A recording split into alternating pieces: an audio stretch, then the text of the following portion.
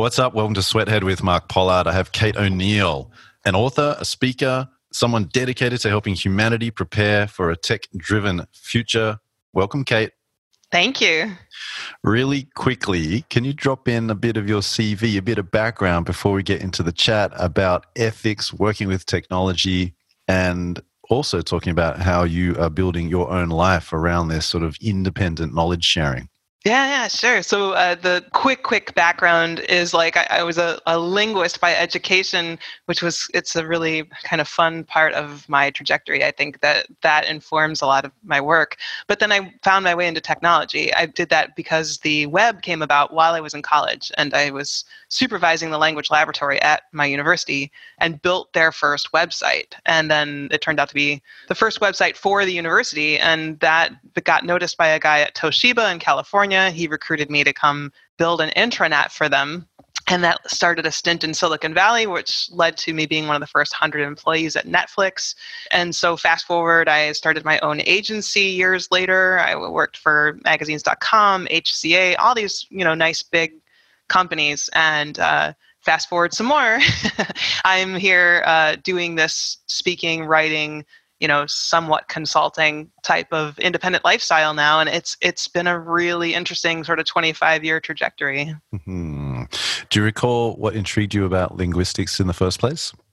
Yeah, I think I just was really interested in languages. And I think even just the concept that an idea could be represented by different words. Like the very earliest I can remember encountering that concept, it sort of blew my mind when it really sank in, the idea that like you're looking at a book and that book is referred to in one language as book and then by others as like livre or buch or whatever.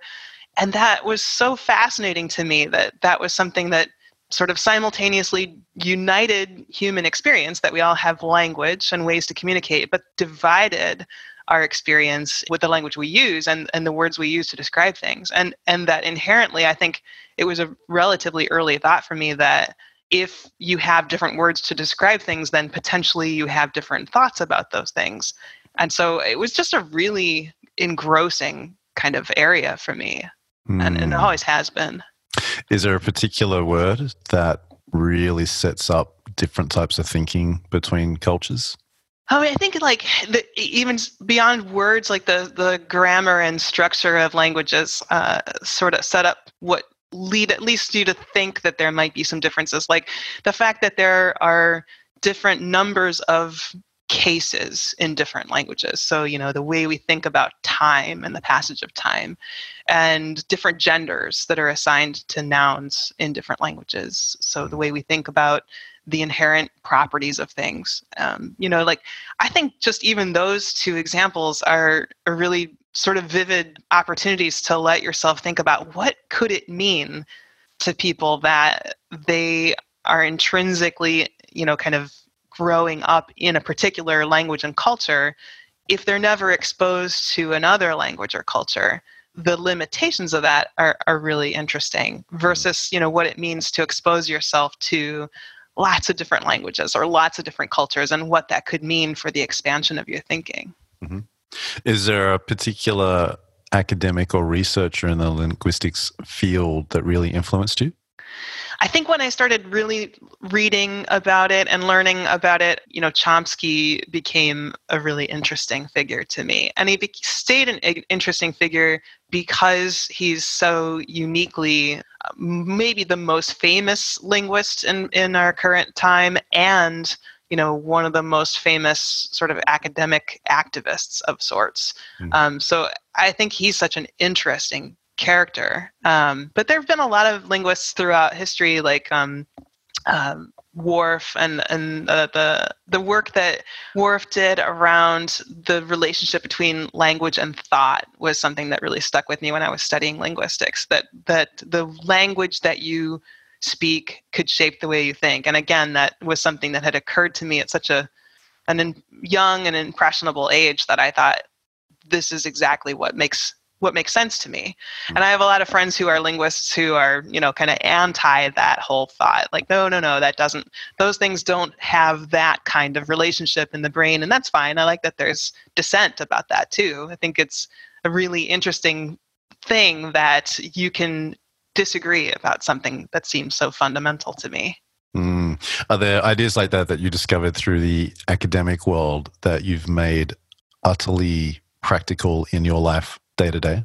Yeah, I've been fascinated with meaning just as a construct for decades. I mean, really, I'm 45 now, and even when I was a child, I remember, like I said, my earliest kind of perception of language was, oh, these things have different words associated with them, and that began to open this lens of the way we understand each other and the way we understand the world around us, and how we use language to describe that, and how we use the expression of ourselves to describe those things too. So meaning has been this really fascinating concept and construct for me, and I've used it in many, many ways throughout the work I've done, kind of finding my way into technology, and then finding my way from technology into associated or affiliated or kind of nearby fields like content strategy and information architecture and marketing and those sorts of things.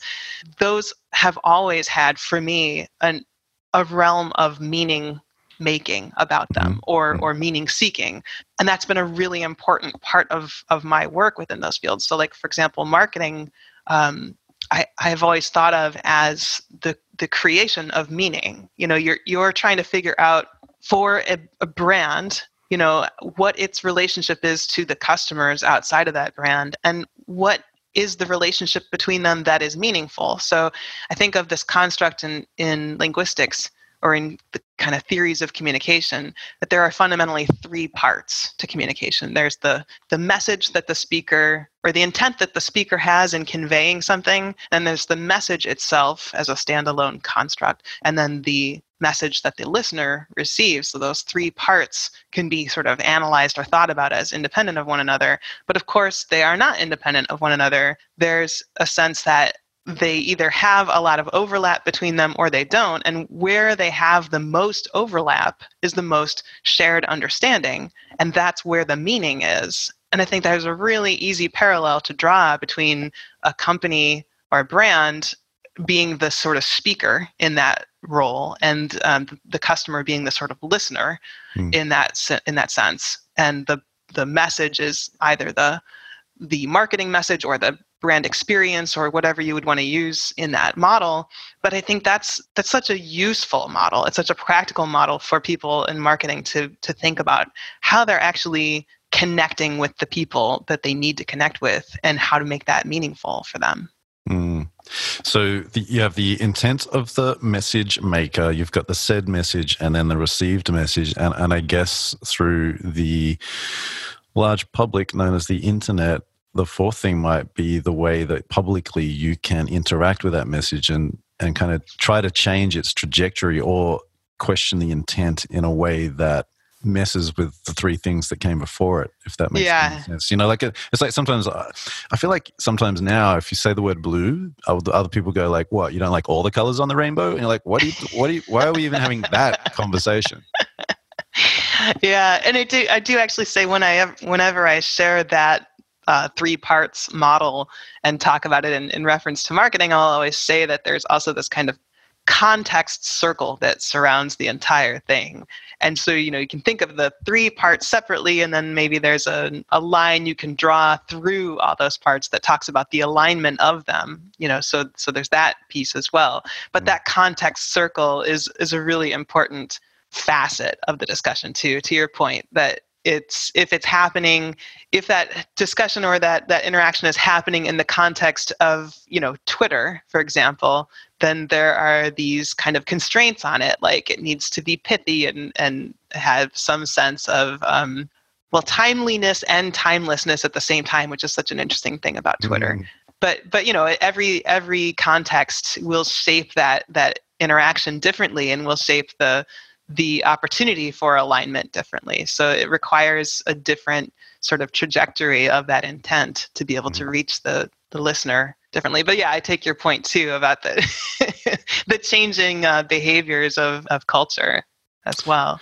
It's fun and funny unless you're on the receiving end of it and are away from the phone or computer for a while. So linguistics got you to computers got you to the internet got you to making your first website got you to Silicon Valley, and that got you to Netflix. That kind of run in a career, it's probably less doable now because a lot of us in the decade that you mentioned were early-ish to the internet, at least as it broadened its reach beyond academia. Do you ever feel just a little bit guilty about being able to stumble into this amazing career when so many of the people that we would know trying to come up right now really have to fight to get their way in? No, I mean, that's an interesting take on it. I don't feel guilty because I feel like so much is about the early discovery, and it's so much about figuring out how to make the most of the resources in front of you. And I don't think that that's any different today. I think there's plenty of emerging technologies, emerging platforms, and emerging knowledge that people today are coming up in the midst of. So, the internet's not in its the internet wasn't in its infancy when you and I were young either. The web was, but, the web was still so new and malleable that, yes, I and other people that you and I know personally could become quote unquote pioneers within it because it was possible to do that. But, there's still the opportunity to be pioneers of the technology that is emerging today and that will emerge tomorrow. So no, I don't think there's anything to feel the least bit guilty about. I think the opposite of that is true for me. I encourage students whenever I get a chance to do guest lectures on college campuses, I encourage them to sort of lighten up on themselves in terms of thinking in a linear way about I have to have exactly the right major now, and I have to be doing exactly the right internship now so that I can set the path for my future career. And I go it's not going to be like that. There are going to be things that are going to be presented to you as opportunities that you can't possibly anticipate now. So the best thing you can do for yourself is to just learn how to learn, figure out what makes you sort of infinitely curious. And for me, linguistics was the opportunity to figure out that meaning is what makes me infinitely curious, meaning and how humans connect with one another. And it turns out that technology is just another way that humans connect with one another. And so that has become this kind of recurring theme throughout my career. But, for any given person, it's going to be a different pathway and a different set of stimuli. So I think that mindset is so important for people coming up in their careers today, is just to maintain curiosity and flexibility about, how they identify or how they define themselves, because they're probably going to go through even more incarnations of their identity and professional identities than even you and I. And I know we've both been through several. Yeah. Why do you think the college students you talk to are so locked into a linear path versus the idea of education preparing you for potentially spontaneous opportunity? I think it's probably their parents, and the message from society in general is kind of this, kind of uptight idea of, you got to be ready. It's a big investment. College is a big investment. You have to make sure that you're coming out of it with a marketable degree, and you have to make sure that you're going to be able to turn that into, something that produces ROI on your investment in college. And that's not a completely wrong-headed way to think about it, I don't think, but I think it's only one piece of the way to think about it, which is, I have a German degree that has been absolutely not relevant to anything I've done since I graduated with my bachelor's. My master's work was in linguistics and language development, which at least takes me in a more sort of abstract direction. But I mean, a BA in German? It's and then, to end up here 25 years later, working around the intersection of humanity and technology, I mean, I can see how German got me here, but it takes a lot of explanation to get there. So I think, that the social mindset, the society mindset of getting your value's worth out of college, making sure you've chosen a major that's going to pay off, is just unnecessary pressure. I think, the message should be much more about figuring out, sort of who you are and what drives you, what makes you absolutely, passionate with curiosity about things, and following that. So what's your thing? When you think about like what the career you've built and the trajectory you followed, like what is your like passionate curiosity? Ooh, I think it really comes down to me not being sure about what life is, what life's about, and why I'm alive, and trying to investigate humans, whether it's through interviews with rappers and graffiti artists or authors, speakers, and strategy people. It's I'm just trying to understand humanity, and maybe that's because it's difficult to try to understand oneself. Yeah. And I think you can definitely bury yourself in exploring the world and people without actually sitting down and doing your own work. And I think Sure. that second part is where I'm at right now, trying to do my own work and try to bring those two things together in a more honest and candid and contributive, that's not a word, in a contributing kind of way. But I feel like I haven't known you that long, but since I've known you, that's been very true of your, like you would say stage of life, I guess. But I wonder, is that just, do you feel like it might just be a perpetual stage of life? Like, will you always be someone who's in kind of self-reflection to be able to understand the world better? Yeah, but also there are little ideas that I didn't really think about growing up, which is one, as someone who has books of my own writing and who wrote for magazines as a teenager and then in my 20s who's got books of raps and poetry, I never thought of myself as a writer. And that's crazy.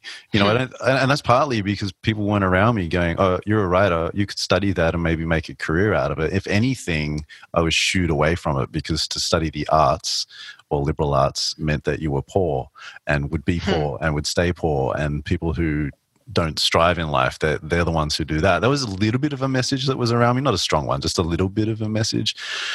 So yeah, I can totally see the connections with everything I've done since I was probably single digit in years. And now it's just trying to work out how to put that out into the world in a more savage, coherent way, which is savage. Oh yeah. I like that. Well, I think to be honest to yourself and to stand up for yourself and what you want to do and to try to build a life around it, it's pretty defiant. Nobody wants you to do that. Yeah, that's fair. Yeah. But I think there's also, there's a learned resistance to that message too. I think once you start sort of recognizing that you can resist societal programming in one dimension, I think it becomes easier to resist it across all dimensions. How was that journey for you? When did you start resisting?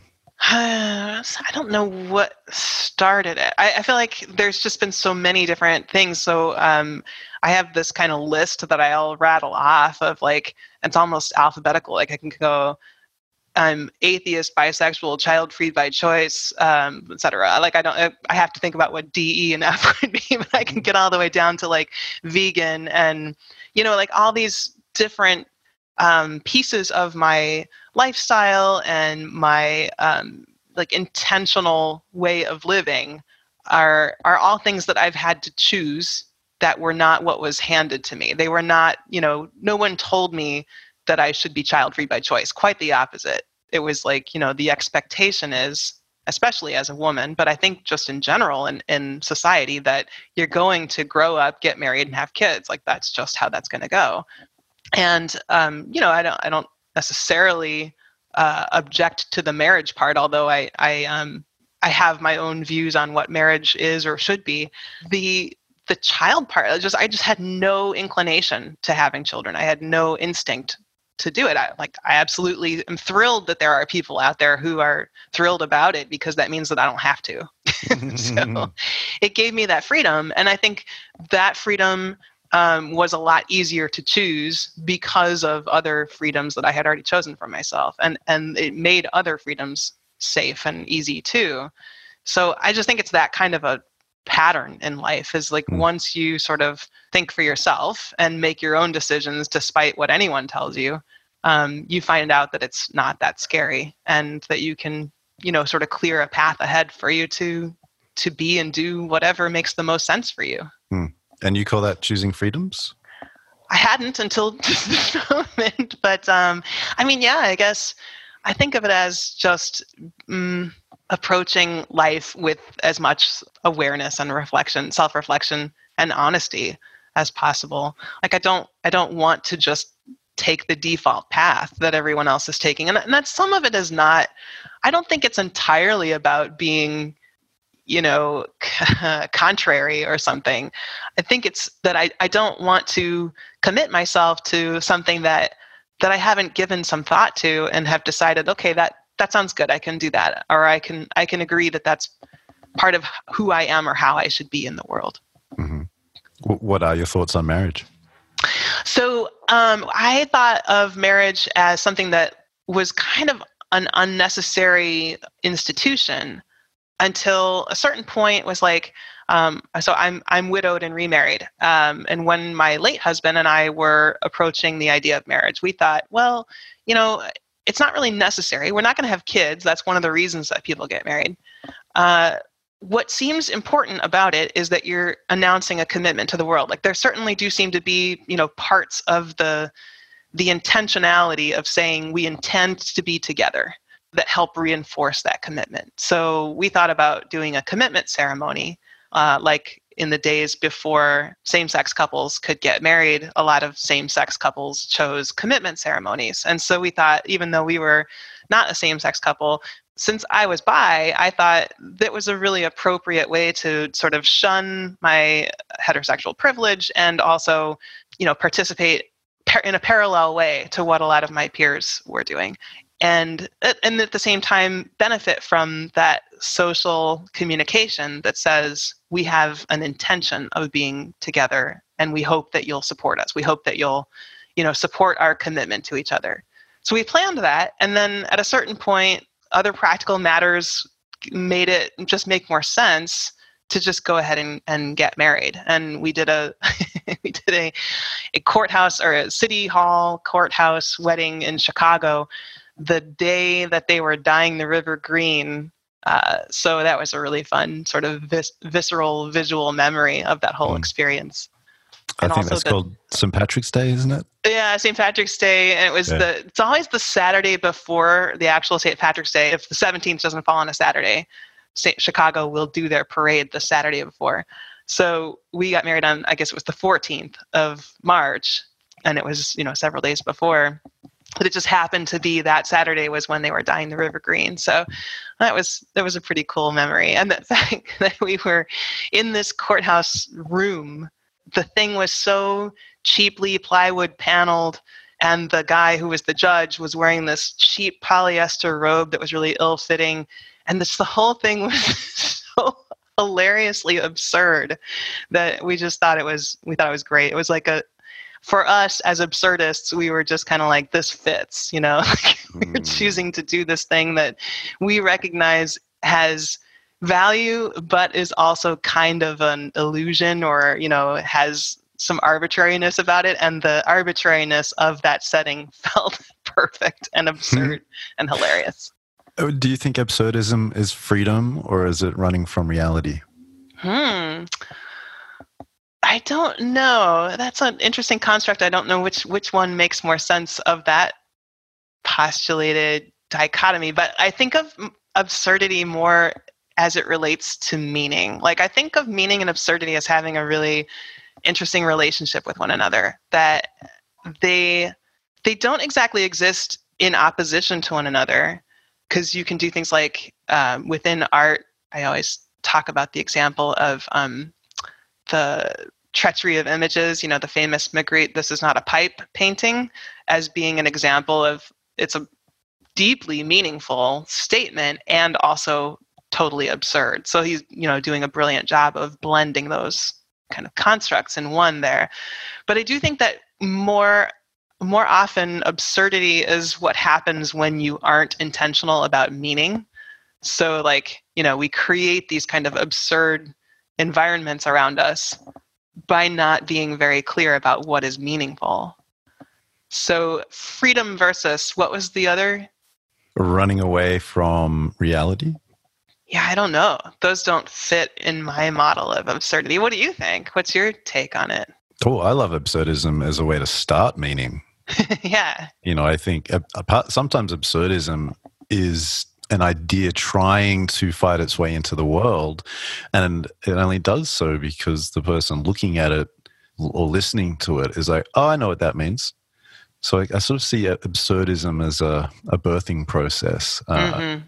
It can definitely be used as a way to deflect and to avoid. But no, I like it as like the start of meaning.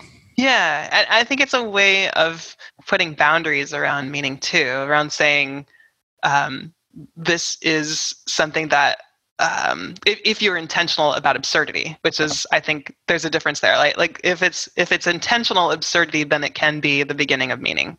That is how I think of it.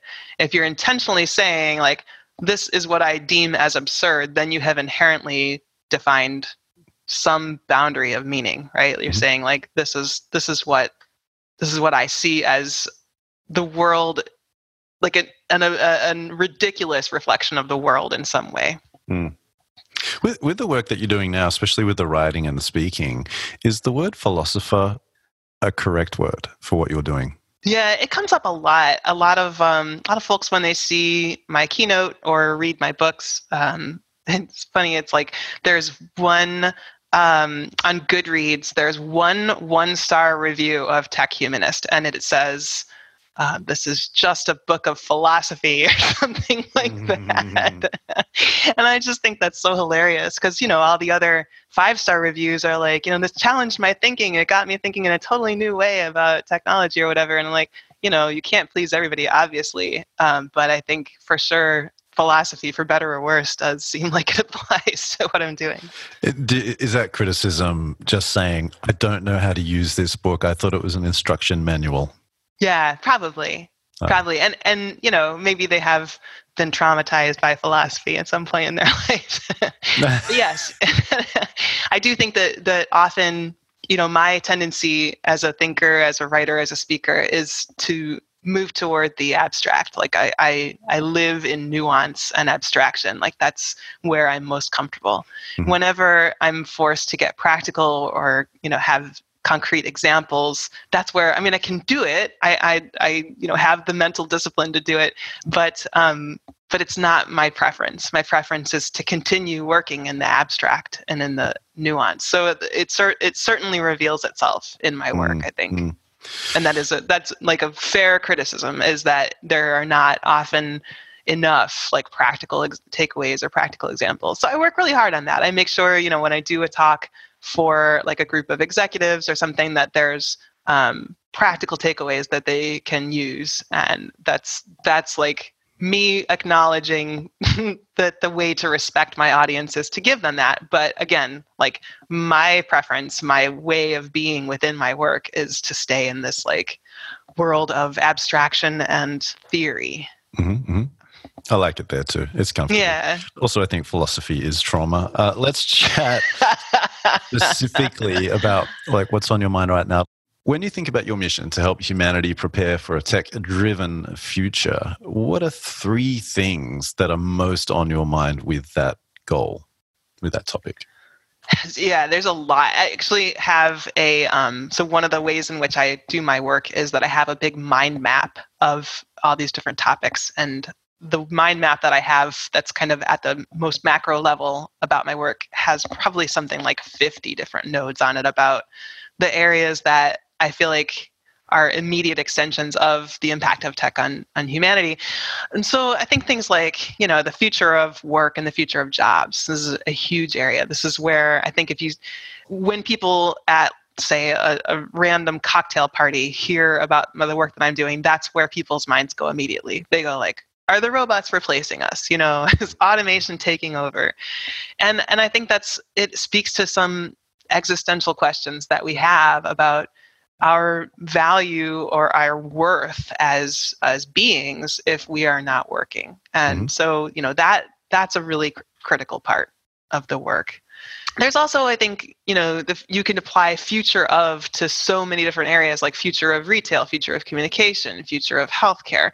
Like every discipline, every industry, every area like has its own future trajectory that's worth considering through the lens of how technology impacts humanity. So I have writing and kind of ponderings, at least, on all of those areas. But for me, I think what we're facing imminently is this data and privacy moment. Like I feel like we lived in a point for the last 10 years or so of increasing data collection, increasing data usage, and slowly increasing awareness of how much data was being collected and used, like at a public level. And then we sort of hit this moment a year or two ago, maybe, when the public really started to take notice. And so now I feel like we're on the cusp of what is probably going to be an even much larger discussion over the next few years about what that means in terms of accountability for companies that are using and collecting data, for individuals, in terms of appropriate and sort of savvy participation in social media and online platforms and gadgets, like phones and wearables and so on, but also home automation and the kinds of technology we let into our lives. And of course, regulation. What is it going to look like from a policy perspective? So there's some really big areas that are macro topics within that space as well. Mm-hmm. If we go back to the first one, which is the future of work or the future of jobs, and we think about worth as humans, and we go back to the earlier conversation about how for people who are fortunate enough to go to college, often they're taught or groomed to believe that there's a linear path. You go to college, you get the job, you get the career, and that is how your worth and value are realized. You must have to talk to people about what their worth is beyond a job, beyond a career. How do you, what are your thoughts on that?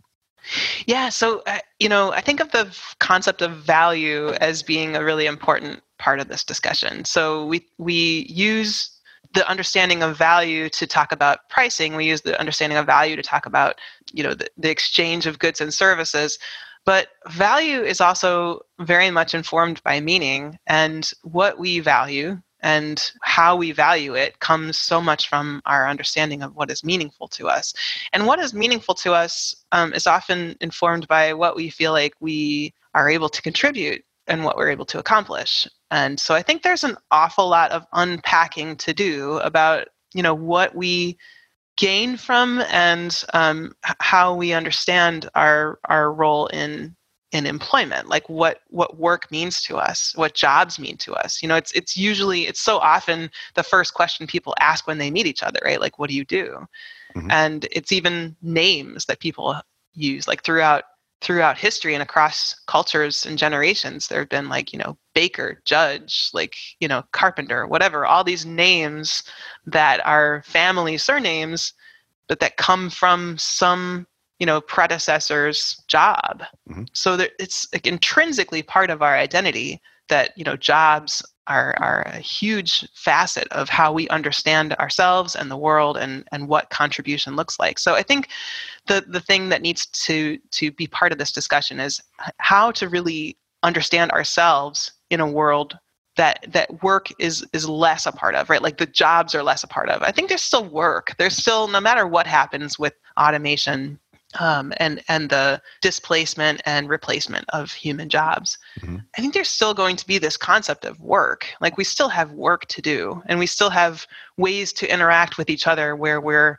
creating value and extracting value and understanding the value that we each have to each other. And so that's, I think, the important work to be done is really getting at a model of human relationships and human civilization that understands value and meaning without jobs being as critical a part of that, but still honors work as a piece of the discussion. Yeah, it's, you've probably read similar research that one main fear that people have as they get older is that they're not useful, and that could be socially useful, but I guess we've adopted work as a proxy or as the only way to feel useful in certain parts of the world.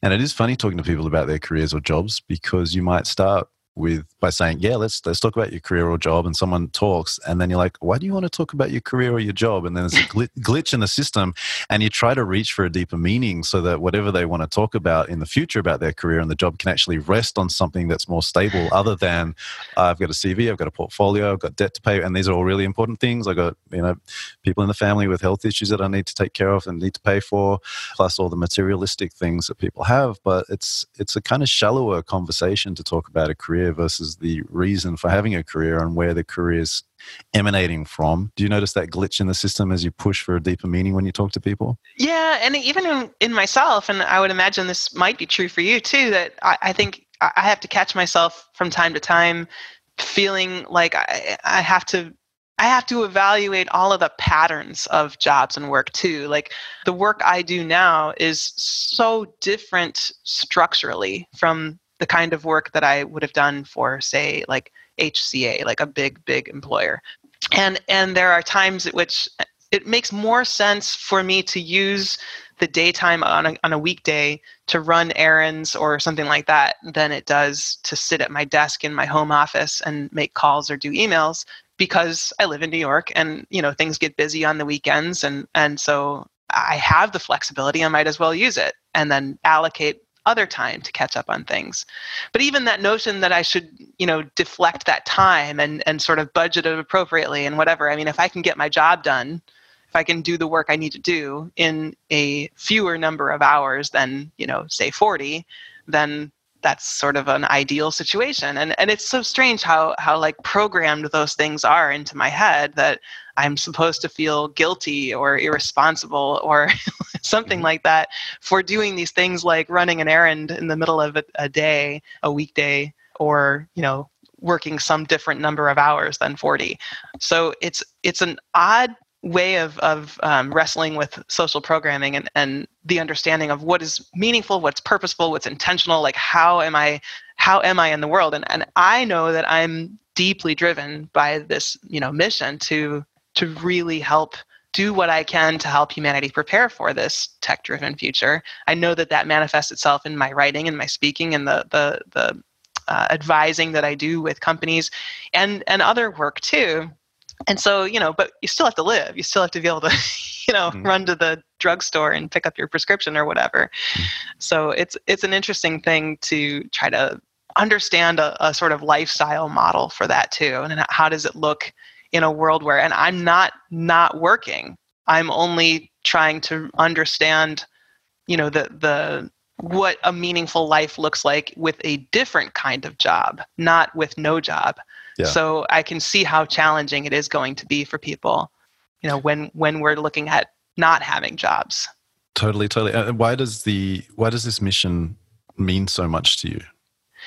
I think the future of work and future of jobs piece of the discussion is one of the most meaningful parts of it because of this whole discussion we've just had. And for me, the work of helping humanity prepare for this tech-driven future has to do with helping people have a sense of hope and hoping that we can create a world that isn't dystopia, right? Like I think so much of the narrative about the future is a dystopian one. Like it's so easy to go to the sort of sci-fi dystopian narratives. And what I feel is that there's a ton of opportunity to explore a more proactive and responsible and involved way to be with our future that isn't utopia. It doesn't like automatically flip the switch and, now that we're not talking about dystopia, we're talking about utopia, but it's just a continued steady state of humans existing in a world that has the potential to, have meaningful experiences for us and has the potential for us to, have meaningful human connections with each other and, potentially has the opportunity to use technology in ways that enhance those meaningful experiences and relationships. So I think part of it is about helping foster this more balanced narrative, more hopeful, more empowered narrative. And part of it is that I just think there's just a huge opportunity, especially when it comes to the way businesses deal with, the way, sort of corporations deal with technology, that's where the majority of technological innovation comes from, is from, sort of corporations making investments in technology and bringing them to mass market access. So I want there to be a framework for how to do that in a meaningful, responsible way. I'm going to ask you one more about this. So why do you think hope, and specifically hope for humanity, is something that you're building your life on? Where does it come from psychologically? Well, I think there's probably a number of factors. I think certainly I got inspired by my husband's suicide, my first husband's suicide. I think that really spoke to me about the need for hope. Like there's a chance to look at the world and say, it's messed up. Like there are plenty of things that are messed up about it without despairing of any hope. I think what I take from having observed, his departure from the world, and, certainly it's a lot more nuanced and complicated than to just reduce it to, lack of hope. But I think that's part of any suicide story, is like the larger message that it then conveys to me is there's got to be a way to look at the world that you can see it for all its flaws, and you can see all of them things that could be better and yet, aren't, and still have some sense that that's not going to be the end of it all. And that's why I think, like, for me, the parallel of, the fact that so much about the typical way in which people talk about the future is this sort of dystopian narrative is really unfortunate. And I think there's a robust way to talk about the future that isn't dystopian. And I think it's important for all of our mental health and for the preservation of humanity, not to mention the betterment of humanity, that we learn a better way to talk about the future. And not to be ungentle with this question, but do ideas like mental health and suicide or self-harm, are they explicit in a lot of your talks and in your writing, or are they just simmering in you and you push through more commonly accepted material to make the points in a more subtle way? I have used more subtle, more sort of conventional language and examples when I'm writing books like Tech Humanist and Pixels in Place. But I do have, prior to Pixels in Place and Tech Humanist, I did write a memoir called Surviving Death. And that was very much about the fact that in the decade of my 30s, I lost both my father and my husband. And, I had this kind of overarching experience of that decade that was about, surviving death. And for me, it was an experience that I had that was filled with gratitude and reflection and meaning seeking, which is not at all the way that I've ever heard anyone talk about grief or loss. And so I felt like this was a counterpoint to the existing narrative that I really wanted to contribute. So that writing and that thought does exist out there, and I have put it out into the world. I haven't necessarily written too much that's connecting those observations with the tech humanist insights. I've written blog posts that have done things like that, and I'm really committed to the integrity of not compartmentalizing our lives quite as much as we tend to do. Like, I think it's really important that we do carry over personal insights and experiences into our professional observations and our work, because I think there's a huge opportunity for us to take the learnings that we have on a personal level and go like, well, but you could see how this maybe applies on a broader scale. And if we do that more, if we bring, the very deeply personal and emotional and, human observations that we make about the world over into the work we create that is corporate and brand focused and so on, and these abstractions of companies that are abstractions of people, I think we do a better job of humanizing that, which is what we need. Yeah, I really feel. I agree. But I guess when you then think about people requesting or criticizing books for not being practical enough, does a voice emerge in your head where you're like, I'm trying to talk about how to be alive, and you just give you like 3 tips to do when you start at your desk at 9 a.m. on Monday? Is there a little voice in your head like that?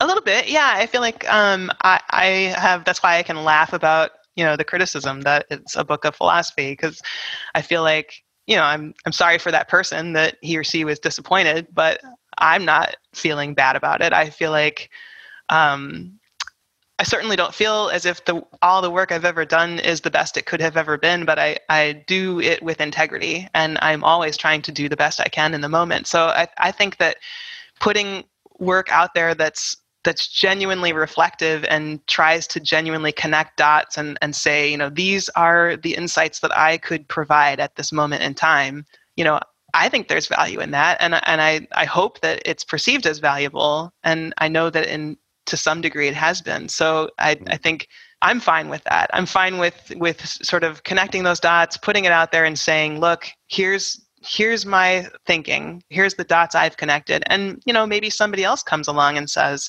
based on this and based on perhaps other sources, I can see these practical takeaways. And maybe that's the world they live in, is a more practical one. But that's not my space. Yeah. No.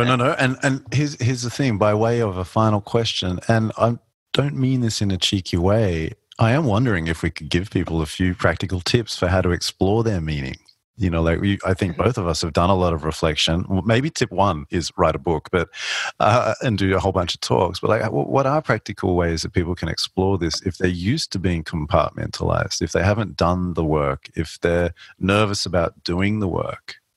Yeah, so that actually, you said write a book. I would even say it doesn't even have to be you don't have to conceptualize it as a book, but I always encourage people to write manifestos. Mm-hmm. I think it's such a useful tool if you have any instinct as a writer whatsoever, and almost everyone does, I think, at some level, if you get away from the self-criticism, that setting yourself down with the intention of writing a manifesto means that you are intentionally channeling what matters the most to you and saying it out loud, or, in the form of writing out loud. And that gets at sort of the second sort of practical tip, I guess, is to me, so the first practical tip is write a manifesto. And the second is to recognize that in my work, I actually use this phrase a lot, which is that meaning is what matters. In every form of meaning that I understand. So, things like significance and status and semantics and purpose and truth and existential understanding and things like that, all of those pertain to what matters at whatever level. And so just at a kind of summary practical level, I guess, is to think not so much about meaning in all its forms, but to think about what matters to you. And that's always going to be, I think, a way to get closer to the priorities and the purpose and the values for anything, like any decision that you're faced with, any sort of self-reflection that you're doing. I think as long as you can come back to asking yourself what truly matters in this moment, then you're getting closer to what's meaningful inherently. I agree. And it's interesting because we started off thinking we were going to talk about that intersection between humanity and technology. And we ended up talking about what truly matters, which is the human experience. Yes. Just told stories. That's what matters. I think that's what matters to both of us very much. I agree. Yeah. And the conversations that you and I have had in the past have always led to that. So I think it's a wonderful discussion to be able to have on recording. So thank you, Mark, for letting me do this. Pleasure. Kate O'Neill, where can people find you on the internet? I am most prolific on Twitter, and that's Kate O, Kateo. You can also find me at my website, koinsights.com. Beautiful. Kate, thank you so much for joining me today. Thank you, Mark. Peace.